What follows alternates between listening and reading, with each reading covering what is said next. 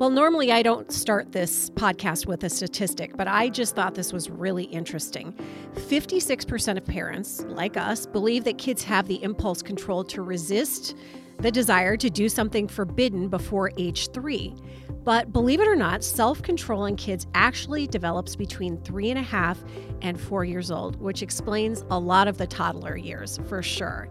Maybe your child has trouble or a hard time regulating their emotions, or maybe they've been having meltdowns every hour for random issues and over something kind of trivial. Well, today we have an expert here to talk to us about all of this because obviously there's no parenting book, darn it. Hi, I'm Gina Melton with the Just Kids Health podcast from Children's Hospital and Medical Center.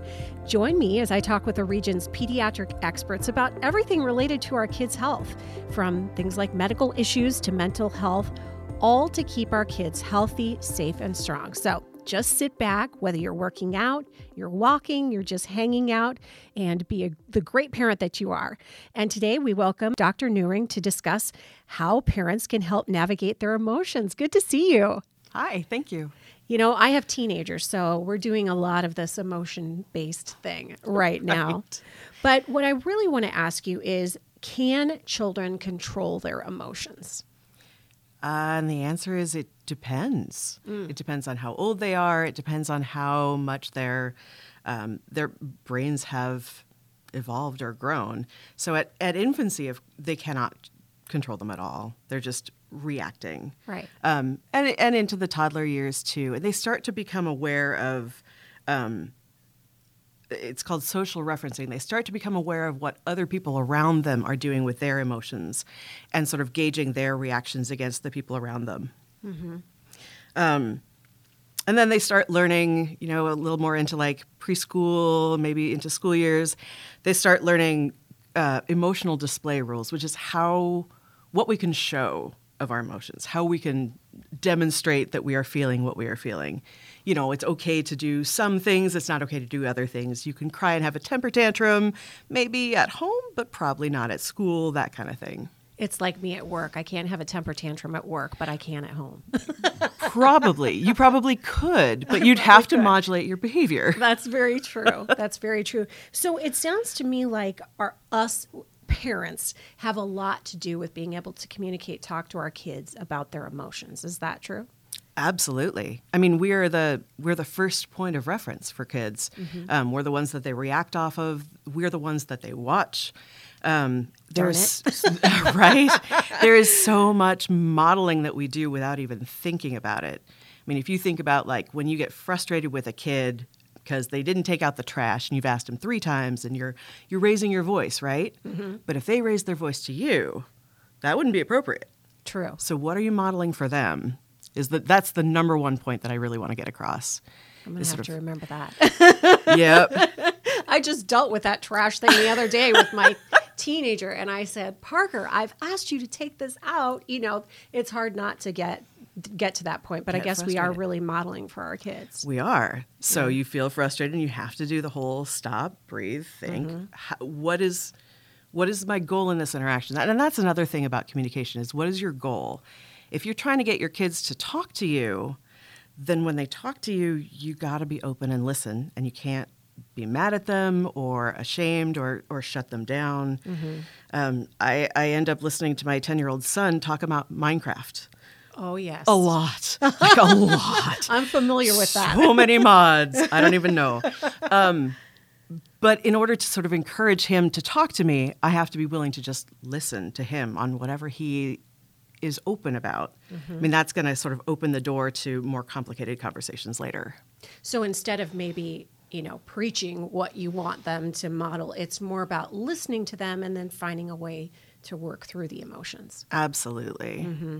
I have to remember that. Sometimes I forget that it's so important to listen to kids because as parents, we want to be listened to as well. Mm-hmm. And as kids, sometimes I feel like they don't feel listened to. They feel talked to. Right, right. And when you've got these emotions, these big emotions, like you're going to have to figure out how to express them appropriately, what to do, what you can say, who you can talk to. So how can we as parents, teach our kids besides modeling to deal with their emotions? Mm-hmm. What's the best way to do that? besides modeling, being open to them. My mom used to say to me, you can feel bad and you can say you feel bad, but you may not act bad. And I think it's a lot of that, just sort of making it okay for them to share whatever it is they're sharing, whatever it is they're feeling, being okay to hear it. And that can be really hard as a parent, especially if your kid is frustrated with you or unhappy with you. Welcome to my home. Right. Right. And many other homes, in the world right now. Yep. So how should you ask what your kids are feeling? What are some words that you could use, or some phrases or sentences? Definitely go for, are you familiar with closed-ended versus open-ended questions? I mean, sort of, but I'd love for you to say what you... So closed-ended questions are questions that you can answer with like a yes or a no, or a single word. Where are you from? Do you feel angry? So you want to try and use open-ended questions with kids. What are you feeling right now? How are you feeling? What is happening inside your body? Because kids, they start with emotions in their body. We all do, but they're aware of it. So you can ask them, where do you feel this big feeling right now? Is it in your tummy? Is it in your heart? Is it in your throat? And you can you can identify the emotions a little bit by where they are in the body and how they feel to the child. So asking them just sort of, what are you experiencing in your body, in your mind, in your heart? Because I know, like, for example, when my kids come home from school, and how was school today? Fine. But, fine. But if I ask them, let's just say, how was your lunch at school today? What did you have for lunch? Or how was math today? Did you enjoy the math that you did? Stuff like that. Right. Or what's one thing that really stood out to you today? What's something you felt really bad about? Or how is that friend of yours doing? I like that. That usually hooks them in. And it's all about hooking them in. Absolutely. Especially with my boys, sometimes I feel like I need to model better communication, because sometimes girls, and this isn't always the case, but sometimes I feel like girls will tell you more, but my boys are a little more like, a little more shut off. Well, and there are some little tips and tricks that you can use. One is being side by side with them, both facing forward. So if you're walking beside them or driving beside them, they will open up much easier. If they're not directly facing you, having to make eye contact, it's much easier for them to open up. What a great tip. I'm definitely going to try that. Absolutely. That is a really, really good tip.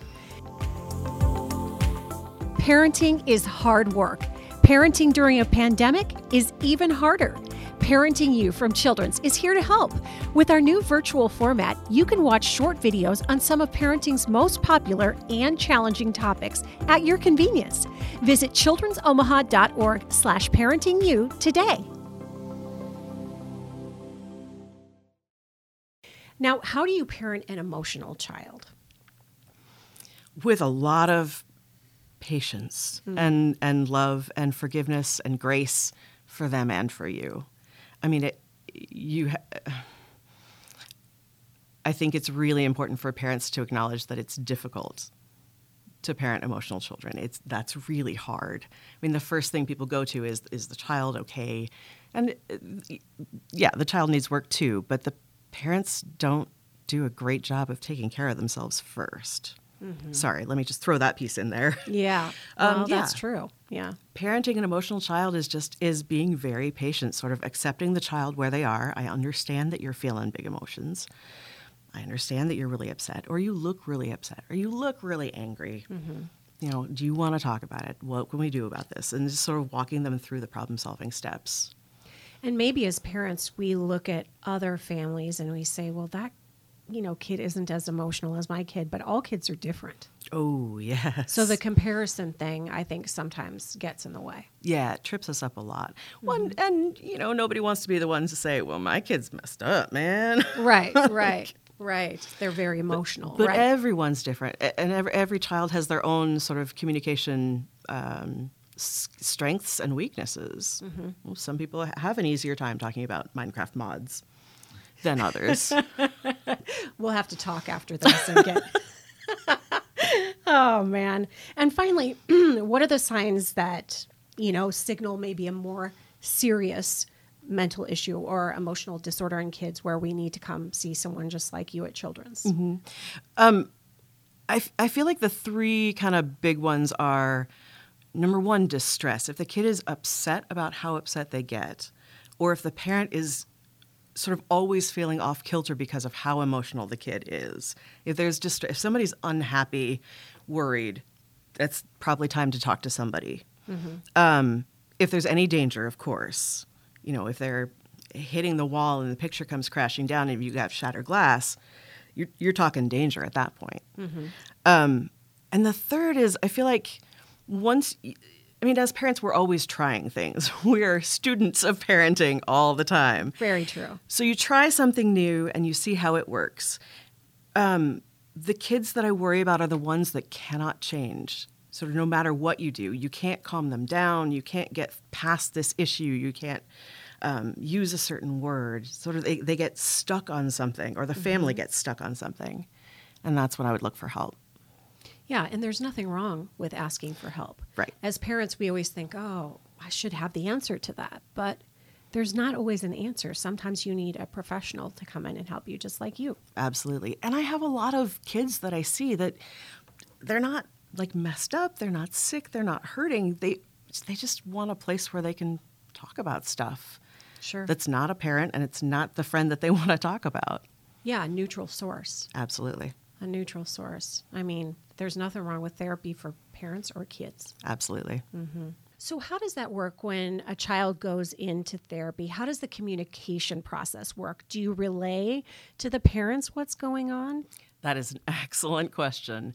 And the answer, there is no single answer. The answer is it depends on so many things. It depends on how old the child is, on what the issues are that the child is coming in for, on sort of the kind of parent that you've got, whether it's a parent who really needs to know all the details or not. It depends on the therapist. We're very different people. Even just within behavioral health, we're very different people with very different styles. So some of the therapists will tell parents most of what went on, or they'll work with the kid and then bring the parent in and talk about all that. I very rarely share with parents what's going on. I'll share the sort of general, we discussed in the beginning we were going to be working on coping skills or family relationships, and I'll share like we did that. We worked on that thing. But I won't give a lot of detail. I will encourage my patients most of the time to tell their parents what they're working on, because I think it's really important for them to be communicating and for them to be controlling that flow of communication with their parents. That makes a lot of sense. That's what we're working on. Yeah. Well, thank you so much. Thank you, Dr. Nuri. Absolutely. I'm going to use some of these techniques when I get home. Let me know how they work. Will do. Well, thank you so much for listening to the Just Kids Health podcast. And please remember to rate, review, and subscribe. And for more information on how we can help your child, visit children'somaha.org and follow us on social media.